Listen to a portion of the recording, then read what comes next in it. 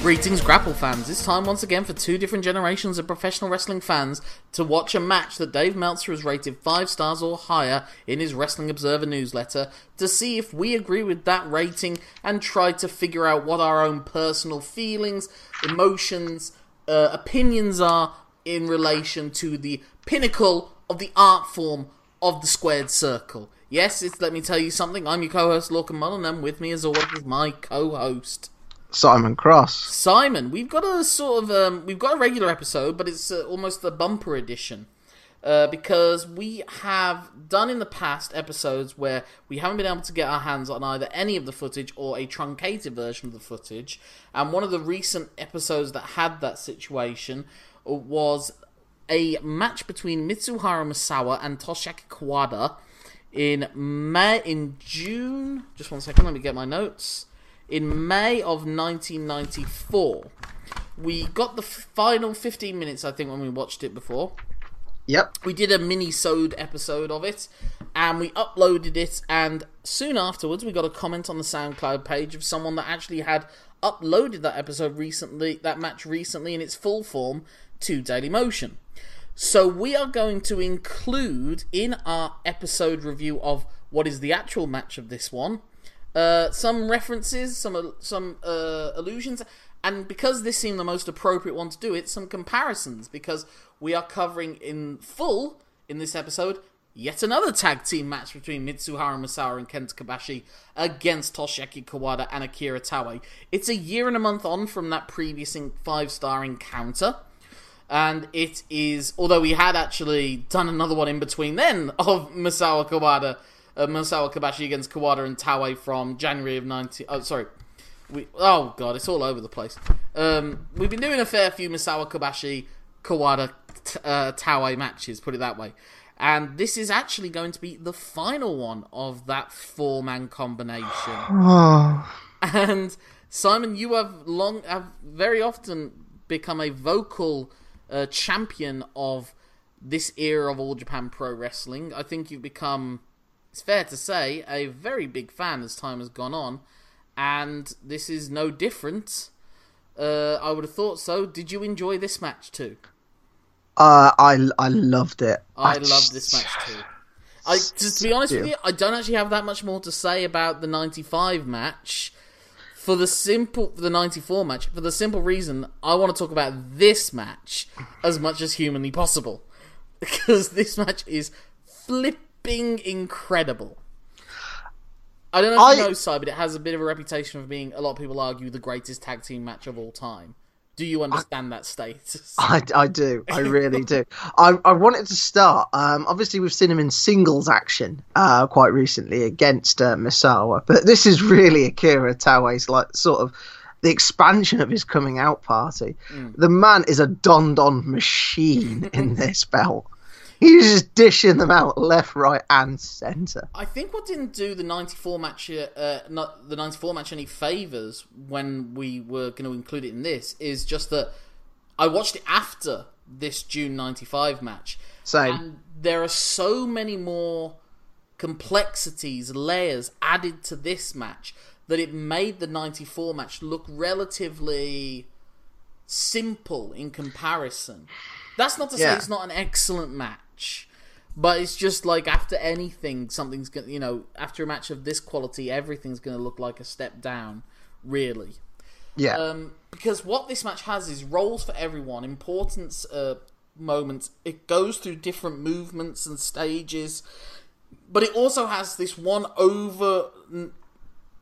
arching narrative of Kobashi's weakened states. And you see it at the start of the match. He has his left leg, fully taped up above the knee. Yeah. And eventually in the match, that becomes a factor, and then it dominates proceedings going forward in this match. And the other thing that I noted in this match, Toshiaki Kawada is not in a good mood. No, he's bodying fools left.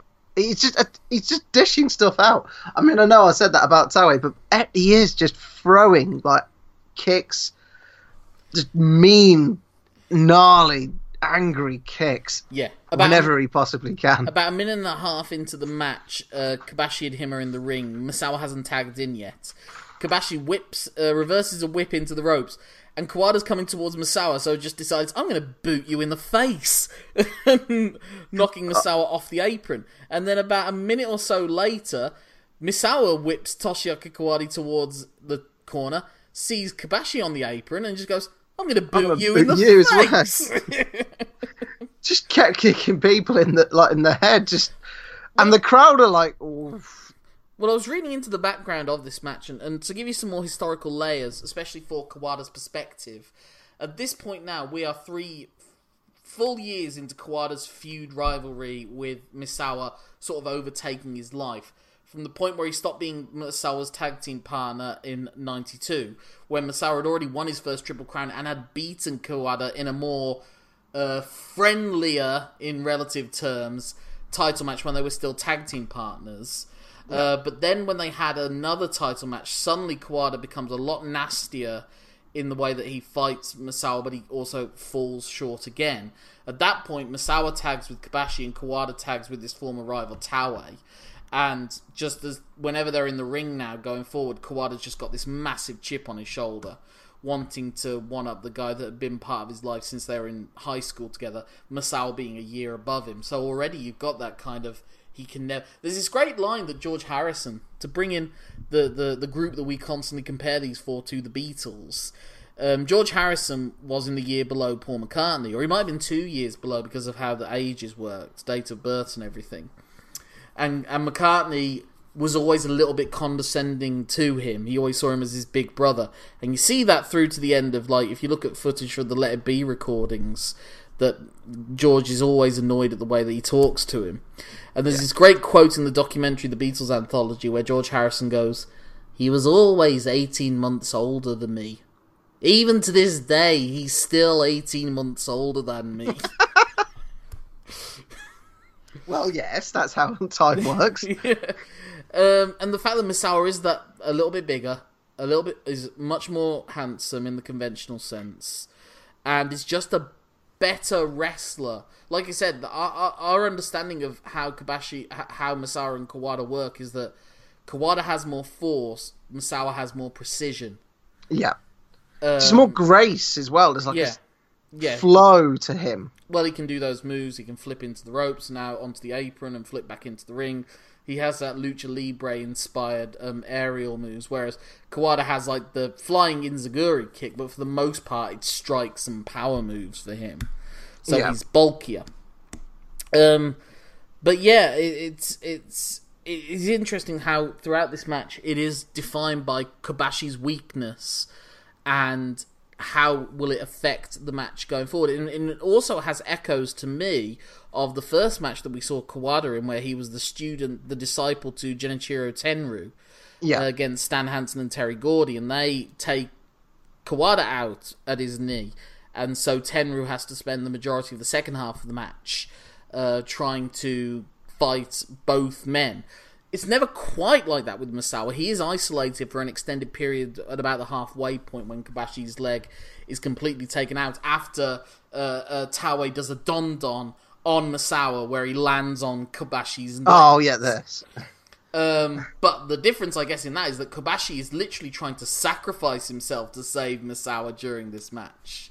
Oh, it's really quite tense towards the end. He just keeps throwing himself onto Misawa whenever there's like a chance of Misawa getting overwhelmed. Just throwing's like a bit of a strong word. He's sort of crawling and then just draping himself over, like the way your mum drapes a blanket over you when you fall asleep on the sofa. Yeah, I think it was around this time that Tommy Dreamer did a very similar spot with Terry Funk during tag match with Raven and Cactus Jack. I'm curious if maybe this match inspired him to do it, or if it was just great minds thinking alike coincidence thing. But yeah, there's that sense of everyone has their role, really, that Misawa is the perennial top guy, but he's facing overwhelming odds at this point. Kobashi is the fighter who's weakened, the weakened fighter. Kawada is just so determined to get his win over Misawa. And Akira Taue is kind of just like his big bully muscle best friend, helping him out because he just likes a fight, basically. Yeah. But yeah, to get back into the historical elements of it, so Kawada loses to Misawa in singles. He keeps losing to him in tag matches. Whenever they win tag matches, it's not Kawada getting a pin on Misawa. It'll be at the expense of Kobashi or someone else in six-man tags or whatever. Kawada finally wins the Champions Carnival in '94 by beating Steve Williams. That earns him his third Triple Crown title shot against Misawa, who's still in his first reign that's now gone on 2 years. They have the match that we've both, at this point, listed as our favourite match in the entire series so far, the first 6-star match. Some people to this day still argue the greatest wrestling match of all time, but Kawada still falls just short. Next match Misawa has is against Steve Williams, the guy that Kawada beat at the Champions Carnival, but Williams beats Misawa for the title. Then Kawada challenges Williams and beats Williams for the title, so Kawada gets his Triple Crown, but not by beating Misawa. He beats the guy, but he's beaten the guy that beats Misawa, but he needs that win over Misawa. There's a difference, you know? And then Misawa, but then Kawada has one defense against Kenta Kobashi that goes to 60 minutes that didn't make it into this list, although some argue it's the greatest 60-minute wrestling match of all time. That was in January of '95. And then he loses the title to Stan Hansen in a bit of a surprise a few weeks before this match. And so then I can't recall if Misawa wins the Triple Crown before this match or just after this match. But Kawada's obviously, he thought he finally got what he wanted and he's still not happy. Well, he hadn't really got what he wanted. Yeah. He got the title, sure, but not beating Misawa. Yeah. And there's a moment where you can just see how much it means to pin that man. Misawa's been like battered, sort of outside the ring. Taue's hit these like one of his many don-dons in this match onto the apron. Kenta's jumped on top of Misawa to try and like protect him. Taue's like just chucked him to the wayside. He rolls Misawa into the ring, and Misawa seems to have just that spark of ring presence just to roll all the way to the other side. That's fantastic. And it's the look on Kawada's face of, fuck's sake! And then when he finally does get him back into the ring and he tries to pin him, it's enough time for Misawa to be able to kick out. Also, because we've gone back to, you know, the Misawa-Taue singles match, a callback to that with the key don-don off the apron. Again, he's trying to hit it. Kobashi goes to try and stop him, but Kawada stops Kobashi, and then Kawada enables Taue to be able to do that don-don onto Misawa. And the way it's sold as well. I mean, the don-don in previous like 6-man tag matches, because Taue seemed like a supporting player, the don-don hasn't seemed as like impressive or effective as it's certainly like. It's sort of had a rebirthing in the last few outings we've seen Taue rehabbed. Yeah, and there's this great moment towards like Kobashi as well throughout this whole match is incredible face work, and injured, wounded animal work, and he's still trying to fight through it. There's a bit where he's trading leg kicks with Kawada. And he's hurting Kawada, who of course also has his knee problems that have been going on for years, but it's still not enough to... The fact that he's trying to match him leg kick for leg kick when his leg is so badly damaged sort of shows how he will not give up.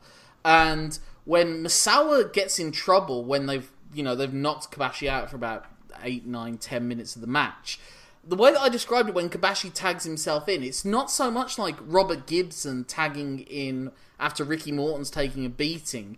It's like Ricky Morton tagging in so soon after he's taken a beat. Like he hot tags into a face in peril situation almost. Yeah.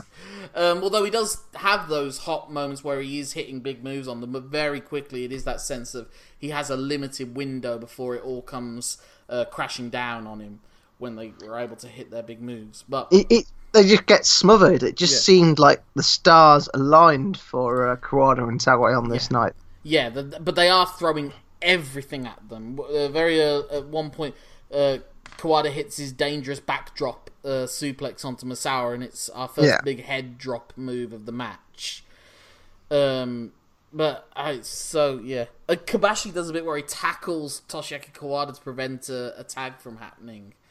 And then he hits a moonsault on Kawada for a really long 2 counts. Yeah. Misawa hits a released German suplex and a tiger suplex that gets a long 2. He unloads some spinning forearms at one point, which just seemed to utterly devastate his opponent. Yeah. Oh yeah, Akira Taue goes for a Don off the top rope on Misawa. Kobashi tries to stop him. Kawada stops Kobashi. Then Taue hits the Don. And there's that fantastic moment where Misawa goes for a forearm. Kawada's able to block the forearm and hit a Koppo kick, a rolling kick to the face of Misawa. And it is just that sense of Misawa's in big, big trouble here. How's he going to get out of it? Just nothing's Kawada has an answer for everything on this night. And partly because Kobashi's in such a state, and like I said, at 2 different points, Kobashi literally puts himself on top of Misawa to prevent him taking more of a beating. Yeah. Partly because of that, and also partly because, as I say, Taue seems to have learnt from his singles outing, his foray into the singles division. He's gone up a gear. He's found an extra level. Yeah, it's just there's a moment where Taue hits a Don on Kobashi whilst Kawada hits his powerbomb onto Misawa, and that again gets a really long 2 counts. Kobashi covers Misawa to try and stop the beatings, but he can't. Then he gets hit with a dangerous backdrop Don combo. Yeah. I mean, they're just hitting everything in their arsenal at these guys. I do love combo. I love that combo. I love that combo. It's beautiful. 2 people are able to incorporate trademark moves together. Sort of like when that great bit where Shawn Michaels will hit a Sweet Chin Music that knocks them into Triple H who can pedigree you. Yeah, like the great example at the WrestleMania. I think they did it to Randy Orton at least once during the Rated RKO feud as well. Yeah. But Misawa keeps fighting back. He drops Akira Taue with elbows, but Kawada comes in, hits an enziguri, a dangerous backdrop, a flying kick that Misawa tries to block the powerbomb, but finally, with Kobashi struggling to try and reach him and Taue holding him back, Kawada hits his falling powerbomb, gets the 3 count, and his first ever pinfall victory over Misawa. And it got to the point now where I naturally, because I don't, I try not to know a lot of the narrative when I'm watching these matches. I assumed that this would eventually happen in the singles match, so I actually was quite shocked. Well, it happens in increments. That's what's so clever about the Kawada Misawa, that he gets that victory, but it's qualified. Yes, he gets a pinfall on Misawa, but that's because Misawa's in a tag team in a big match. But that's because Misawa's in a team with a weakened Kobashi, and it takes Kawada and Taue beating the shit out of Misawa. It's not just Kawada on his own. No. Either, and it's not Kawada, they're not on equal footing still, They're still, there's a handicap for Misawa and Kobashi going into this match that Kawada and Taue exploits. Yeah. So there's always that sense of, can he beat him in a fairer situation in the tag match? Can he do it on a rainy Tuesday night in Stoke? That sort of thing. Because then the first singles victory that Kawada ends up getting over Misawa is another interesting one, where I think it's at the next year's Champion Carnival in 96, I believe this is right, where Kawada, Kobashi, and Misawa all end up on the same points tally. And usually with the Real World Tag League, they don't have the playoff. It's just whoever's the top is the winner of the league. Yeah. So that forces them to have a playoff of the 3 of them taking part in a match. So how it works is that they flip a coin, 2 have to start, then immediately after that, the third one comes in and there's a second singles match, and then there's a third singles match. And what happens is that it starts off with Misawa against Kobashi. They wrestle to a 30-minute draw. Kawada comes in, fresh as a daisy, whilst Misawa's wrestled 30 minutes against Kobashi. So Kawada gets his first singles pinfall victory over Misawa, who's just wrestled a 30-minute match. And then Kawada goes on to have an epic match against the weakened but slightly refreshed Kobashi. Yeah. Like, Kawada's only had to wrestle a 6-minute match against Misawa, and Kobashi's in a very different situation. And they have an epic match after that, which I don't think got a 5-star rating, but I'll hold off saying what the finish was to that in case we do have to cover it. So yeah, when you compare this to the 94 match, this is why I think a 5-star rating kind of needs to be a bit more special, maybe.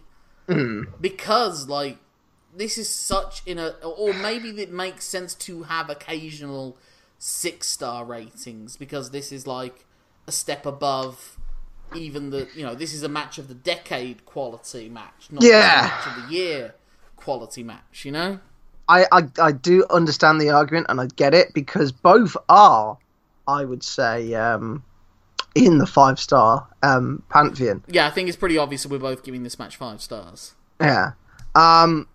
Would you give the 94 match 5 stars? No, not quite. And again, it doesn't help that it was this match that... Yeah. So things become relative over time, It's like how Meltzer wouldn't have given some of the matches in the early 80s 5 stars if they were wrestled now. But I think to this day, you'd give this match 5 stars. Yeah, and I know we don't do this, but the 94 match, let's say that for me is a 4.75, really. I don't even want to consider going into that. I know we don't I usually. Don't like to think about it, really. But the reason I'm saying that is it's really an unfair thing to say, because of how good the 95 match was, that it's only a 1/4 star better, if you see what I mean. So I get why there's matches like this that make me see why. 1/4 stars are inherently absurd anyway. Yeah, they are. But my point is, I can see why a ceiling had to be raised. That's what I'm driving at with this. So, I guess this is shorter than we were mean to for a match that seems so epic, but just go and watch it, Yeah. It becomes difficult when you see so many good things from the same people. Like, how many times can you peel the same orange? Yeah. But, this was a step above, so they did something special with this match that they hadn't done in the previous matches. And is that because they knew the significance of this match? Because it is the first time Kawada's going to pin Misawa, so it needs to be special. I think it's a little of that, and I do think it is the continued growth of all 4 of them. They're just constantly learning, improving, and driving each other to constantly be better. Yeah. So there's not much more we can say. This is a fucking good match. Go and watch it. Yeah, you bastards. And I just got to pour one out for this 4 pillars combination, because it's the last time we'll see them in this, because they do wrestle again at the Real World, the Strongest Tag League tournaments a few months after this, and Misawa and Kobashi do win. I assume they lose the subsequent challenge of the titles to Kawada and Taue, because very soon after that, in 96, Misawa, essentially, Jun Akiyama graduates to that main event scene and becomes Misawa's standard regular tag team partner. And that's like the next tag match, 2-on-2 that we'll cover, of that will be Misawa and Akiyama against Kawada and Taue. And then followed up by Misawa Akiyama against Steve Williams and Johnny Ace. And Johnny Ace still. Yeah, we have a Misawa Akiyama sandwich of tag matches coming up, because after that it's another one against Kawada and Taue. But that's going to have a very different dynamic. This will be, because Kobashi at this point is the number 3 or 4 or guy in the division, solidified, and has pinned Kawada, has been pinned Kobashi. At this point has pinned Hansen and Steve Williams, I think, in singles matches. So he's not an underdog really in any normal sense. They had to give him the injury in this match to make him the underdog again, like he was in the early 90s. But with Akiyama, we're going to be back to that kind of dynamic again, because Akiyama will be in a different position to Kobashi. They're building a newer project, and he's got a different kind of character anyway, in that he's this super rookie who's only a couple of years into the business at this point. But we do have one more match with Masaru and Kobashi on either side, on the same side, to look forward to. So it's not quite the end of that partnership. But the next one that we're coming is another rematch. We're back in Joshi, and it's Aja Kong trying to reclaim the 3WA Singles Championship from Manami Toyota in a rematch to the Tokyo Dome match that we watched a few episodes before, where we kind of came to the conclusion that Aja Kong is as close as we've had to a female Brock Lesnar. Will that continue to be the case with this match? It remains to be seen. But Simon, if people want to get in touch with you and talk a bit more about this match, maybe try and get a sneak peek as to where this will rate in your debrief rankings, because it looks like it's going to be somewhere up in the upper echelons.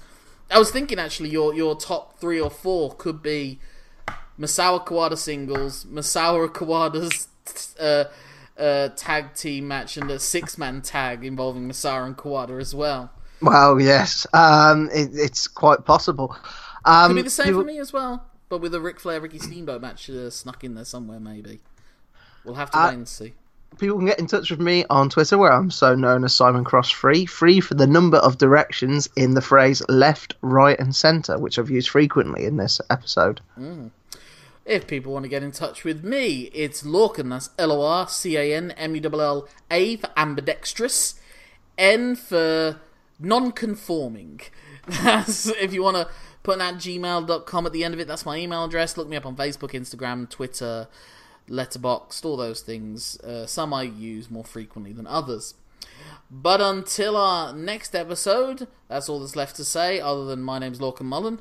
My name's Simon Cross. Thank you for letting us tell you something. Have a 5-star time. Until the next time.